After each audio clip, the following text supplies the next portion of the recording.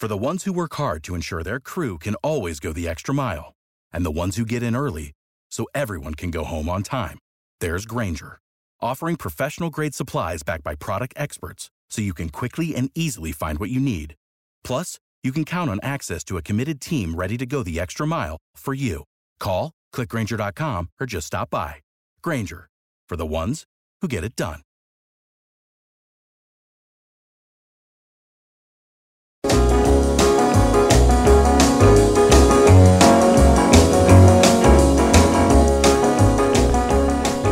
Welcome to the Art Studio.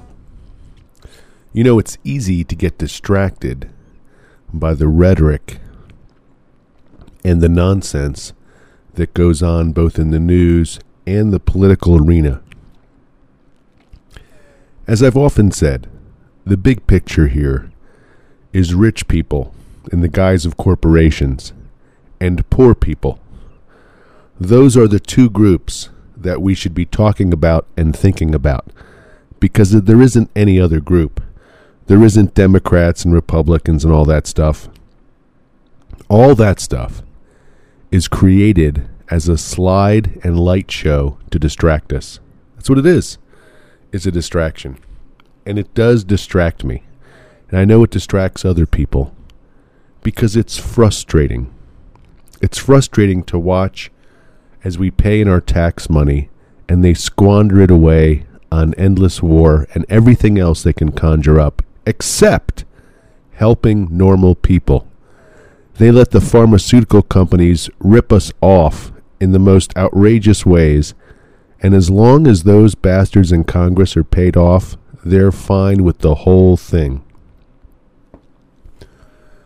We just had a big record pass. It's the longest Congress has never not voted or taken action on a Supreme Court nominee, and they let the nomination lapse. It just lapsed a few days ago. Mitch McConnell, the old geezer who is the head of the Republican Party, basically decided, along with the Republicans, that they were going to obstruct anything Barack Obama did. That was basically their game plan. So when he nominated a Supreme Court, a judge for the Supreme Court, they blocked him. In an unprecedented move, the Republicans said, nope, we're not going to vote on a Supreme Court justice. 2 months ago, and just a few weeks ago, when it seemed like Hillary Clinton was going to win the election, the Republicans said that they would not approve anyone that Hillary Clinton nominated, and for all 4 years that she was president. That's what they said they were going to do.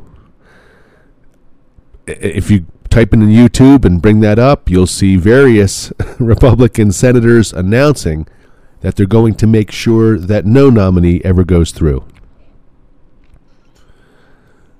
The Democrats, the Senate Minority Leader Chuck Schumer, announced that he would do everything in his power to stop Donald Trump from filling the Supreme Court justice position. So the Democrat leader, who's the minority leader, has just announced that he is going to do the same thing that Mitch McConnell and the Republicans have been doing for years, but specifically for the Supreme Court nomination for this year. And what's absolutely hilarious is that Mitch McConnell, whose head should explode from being a hypocrite, comes on and denounces the Democrats for doing that and saying that, how does he put it here? Oh, yes, the American people won't stand for it. Yes, I think there's something that the American people will not tolerate. Well, it turns out Mitch is wrong. The American public will tolerate it, and there's no political repercussions for it. Everybody who abstained here in this last vote got, voted back into Congress. So people don't punish, people don't vote and punish people by voting against them for not nominating or holding hearings on Supreme Court nominees. So Mitch McConnell's wrong. The American people will stand for it. Not that they want to, but that's how the system is set up. All we've created now is a system of obstructionism. Imagine if we were in the 60s and they were trying to get rights passed for people. This would have been a perfect environment for George Wallace. Basically, all he'd have to do is abstain from voting and nothing could move forward. No schools are going to be integrated because they just said no. We live in a weird political climate, and we live in a weird world climate. Mitch McConnell here is obviously an intense hypocrite. But this is the state of everything. Everybody who's a thief calls another person a thief. It's like some kind of, again, I've talked about this many times in the show, some kind of reverse judo that's going on in the world. The mainstream media lies and twists the news about everything. And it's so slanted that it's crazy. CNN, just the other day, talked about Julian Assange. Julian Assange, talked about him last show, the guy from WikiLeaks. This guy said that Julian Assange is a pedophile, and he's hiding out in this embassy. CNN also said that people are not allowed to read WikiLeaks. Only news organizations and the government are permitted to read them. It's illegal for regular people to read them. CNN is stating and disseminating BS, lies, and passing it off as factual information. Basically, they can say anything they want, no repercussion for it. That's just what's happening. It doesn't make any sense to me that these guys can get away with this, but it's happening all the time, over and over again. The way this whole, I don't know, here's the weird thing. As you grow older, you become more and more aware of what's going on around you. It's just the way it is. Like a little kid is clueless up until about 5, then 5 to 8 start checking in a little bit more. And then by 10, they're super aware beings, very aware. Not so much, pardon me, I won't go down that road, but as we get older then, we become more aware of what's happening. So I'm wondering, has it always been this screwed up? Has the political scene always been a snake pit like this? And if you sort of look back through history, it has always been this way. It's always been a push and a pull between the rich and the poor. The rich, there was times in history where the rich owned literally everything. And a person would work a piece of land, let's say as a farmer, and have to pay in to his landlord most of the crops that he created. Most of his effort would go to the landlord, and he would get just enough to subside upon. That, my friends, is exactly the situation we have now. And it has repeated itself many times in history. Turns out that being free is not guaranteed, and it's something we have to continually fight for over and over again. And it turns out that the rich ruling class wants to siphon off as much money as they humanly can off of us, as much labor, and keep all of that for themselves and let us subsist on the tiniest amount that they can possibly get away with. And obviously, we're not going to revolt and do anything about it. So they can keep setting up the rules over and over again, making it harder and harder to simply exist. Right now, most of us are reasonably happy. We have electricity, heat, running water, and the cable is on. But it got to me for a couple years ago that I couldn't afford cable anymore. Had to get rid of it. So the cable's not on here. It was just too expensive. And over there in Flint, Michigan, and other places like in Texas, they have got the water system so screwed up that the water is not fit to even bathe in. It's completely poison. So those people are not comfortable.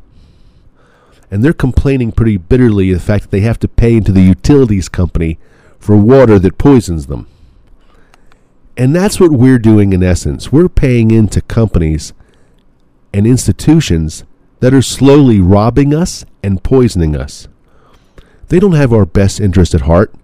Their interest is taking as much money out of us, out of our dead bodies, as they humanly can. The taxes that you pay when you die is unbelievable. They take half your wealth after you spent your whole life earning it. It's a system set up by the rich to fleece the regular people. It's just that simple. I received a letter about my show where I was talking about Herb Trimpe, who might be called Herb Trimpe. He was an artist at Marvel Comics through the 60s, 70s, and 80s. He was a really, really good artist, but I'm not going to talk about Herb Trimpe today, except to touch on him, because I want to talk about the Incredible Hulk. The Incredible Hulk was the bastard child superhero at Marvel. Now, many bastard childs will come and go, but he was a particular case because he almost failed, and he never really had anybody who was passionate about him, who was shepherding the whole idea. He was an idea that got created. They brought in Jack Kirby to draw it, pretty dynamic. But the series itself didn't have a direction or a place to go. Pretty much the structure was Major Ross was angry about the Hulk existing, and the Hulk was a tortured scientist who kept turning into the Hulk over and over again. And they weren't really sure where to go with the thing. Sometimes it was an adventure book. Sometimes it was a superhero book. And again, Stan Lee was writing it, but he was very busy at this time in his life. Marvel was exploding. And so, like, the Hulk was just a job he probably did in an afternoon filling in the word balloons. He didn't really pay attention to it. And when he handed it off to Roy Thomas, who became the next writer, he said the same thing. He said he never really paid that much attention to the Hulk, and it was just a thing he did. It wasn't part of his passion. And unlike the Avengers, where he said he took mental ownership of it, he said he never took ownership of the Hulk. In fact, no one really did. Several artists gave some great renditions of the Hulk. Marie Severin, terrific artist. Herb Trimpe, we've talked about before. These artists sort of defined the Hulk. And it's in their storytelling, I think, that the popularity of the Hulk actually, quote-unquote, happened. Because, for the most part, it's like an Archie TV series. Each issue, the Hulk wanders into some situation where he's conflicts with somebody and says, nobody can do that to the Hulk. He says nobody can do that to the Hulk more than any other phrase ever. If you chart down how many times he says nobody can do that to the Hulk, you'll get into the hundreds through these issues. Nobody.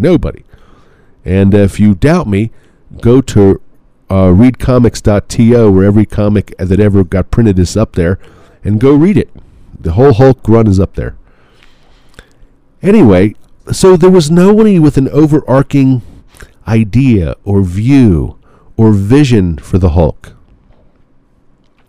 So slowly, it became less and less about Major Ross being mad at the Hulk, even though it always would circle back around to that, and more about the Hulk wandering through a series of adventures, meeting bigger-than-life monsters or characters, battling them, and then moving on next issue in a reset to the next battle with something else. There would be different setups where he would meet the Submariner, which is a beautifully drawn issue by Marie Severin, and they fight. But in this issue, the Hulk is literally a puppet of the puppet master, And that's what's causing him to attack and fight the Submariner. So there's a lot of that, of course, mistaken identity and so forth, where two different Marvel characters would fight. Anyway, for some reason, I really, really enjoyed the Hulk. I enjoyed that sort of reset and then checking in. But I think what I really enjoyed about it, looking at why the thing is popular, is because it's drawn so beautifully. It's what it is. That's the art. The stories are very simple. Monster meets monster, battle ensues, it's over. You could call this like a Godzilla series. Godzilla meets a monster, they fight, moves on to the next thing. Meets a monster, fights. Basically the plot of the future Godzillas. And that's what the Hulk was. It was a monthly battle. But the drawing was so absolutely strong, a synthesis of that fantastic Marvel 60s style. But the Hulk goes on to become super, super popular, as we know. Everybody knows who the darn Hulk is. But it's interesting for how long the Hulk sort of drifted from one adventure to another without really a direction, or again, someone who was passionately involved in the Hulk who was shepherding the series forward. You know, Star Trek had a Gene Roddenberry and many other people afterwards who loved Star Trek and who took care of it and molded it and shepherded it. And it's interesting that the Hulk did not have that. So the whole popularity of the Hulk comes down to the artwork that was created for those books. This is a great case of how great artwork can carry something when other things wouldn't have. And it's also a case of how very strong the idea is.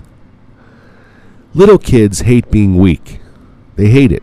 They're pushed around, they're bossed around through life, it sucks. So the Hulk is like the wish fulfillment of every kid. You get pissed off, you turn into a big muscular being, and you whip ass on the people who've been torturing you. That is literally the dream of every little kid. And so the Hulk taps in to that idea. That idea, coupled with the good art, is what makes the Hulk work. Because people love, I know I loved it, that sort of premise where a guy would get pissed off and then go whip ass on his enemies. This is basically the premise of every Western. But the Hulk was just terrific for that. And the visuals are so good. I just got done rereading the books again.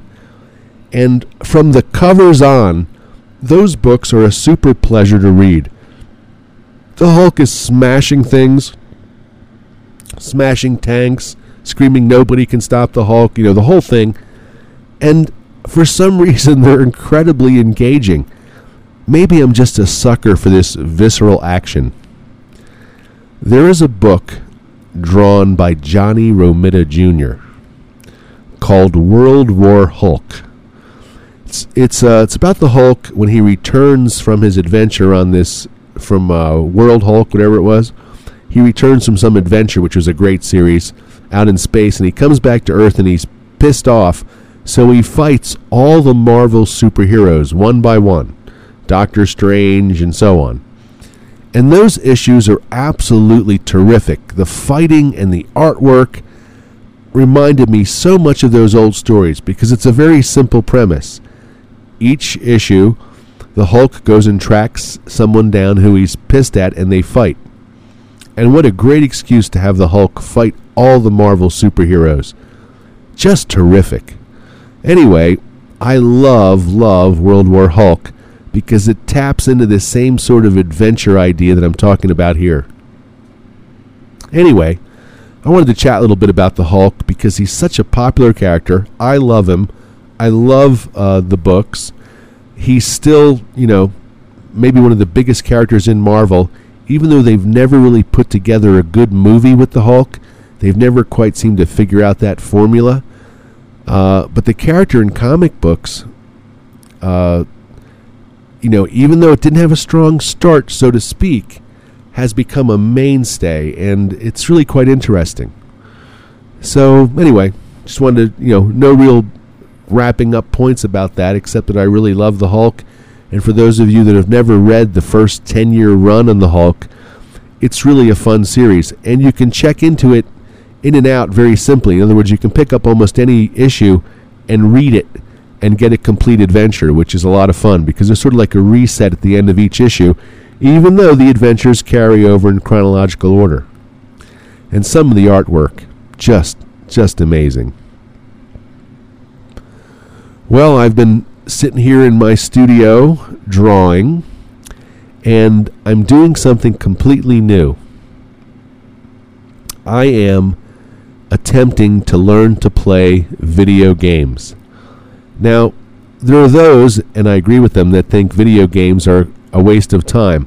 But I guess we could say everything is a waste of time, watching a movie, reading a book, if you're not being quote-unquote productive. So I'm not going to justify it. I'm going to say it's a fabulous waste of time. Anyway, I went and got myself a game called Grand Theft Auto 5, and I'm sure many of you have heard of this series.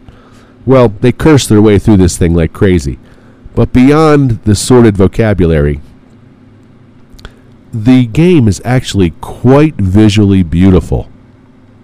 It really is. It's surprising how nice these visuals are. Setting suns, skies, all sorts of things that are just really terrific. And I know there's other games that are beautiful too, like Final Fantasy and things like that.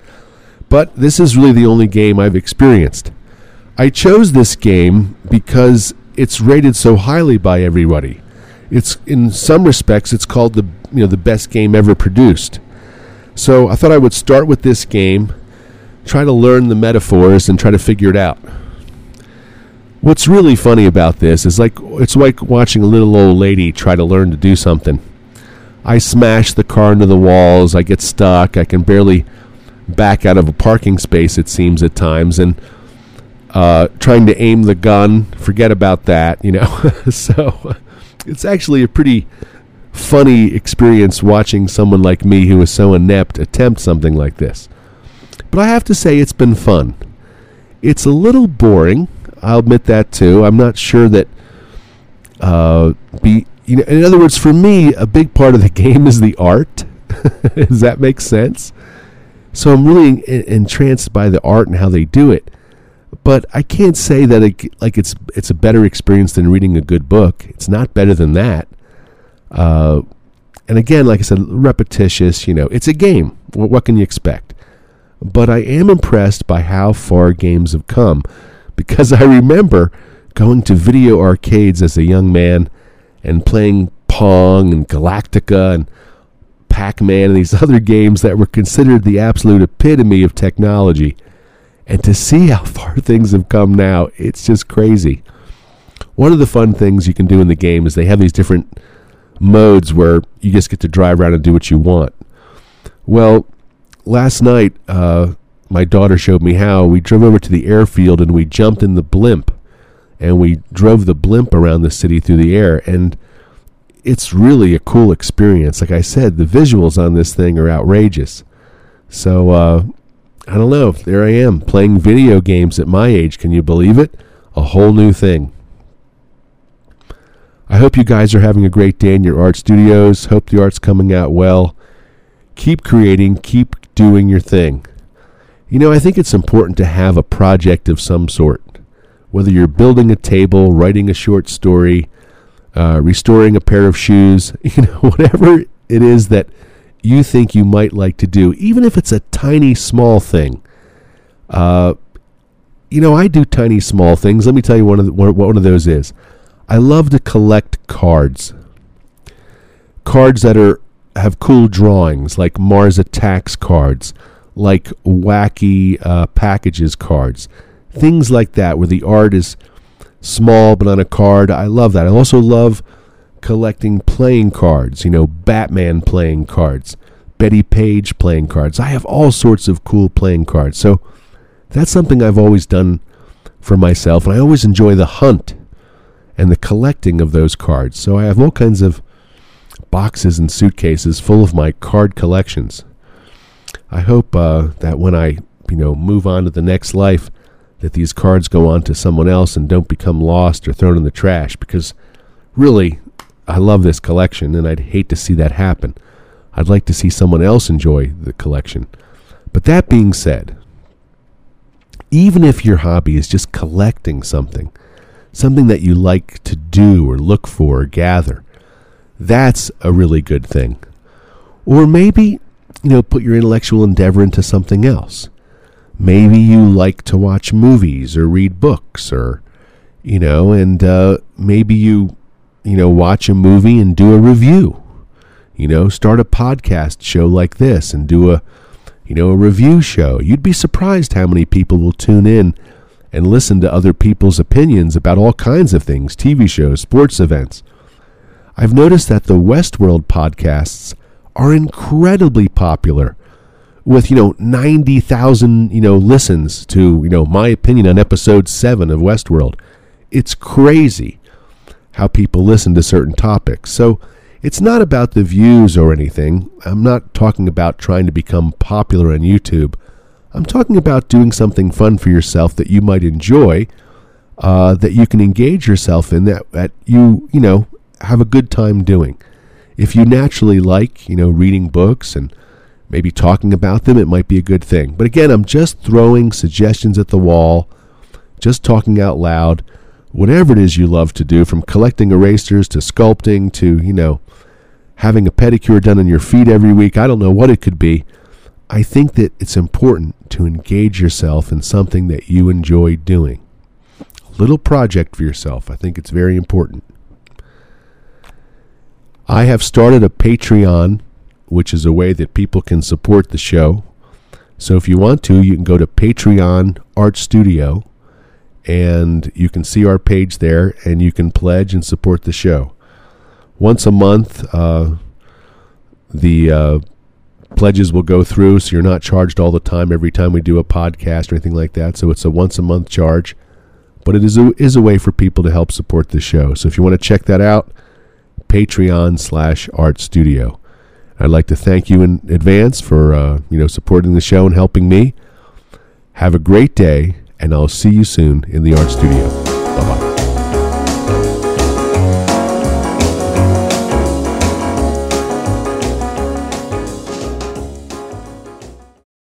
Judy was boring. Hello. Then Judy discovered ChumbaCasino.com. It's my little escape. Now Judy's the life of the party. Oh, baby, mama's bringing home the bacon. Whoa, take it easy, Judy. The Chumba life is for everybody. So go to ChumbaCasino.com and play over 100 casino-style games. Join today and play for free for your chance to redeem some serious prizes. ChumbaCasino.com. No purchase necessary. Void where prohibited by law. 18+ terms and conditions apply. See website for details.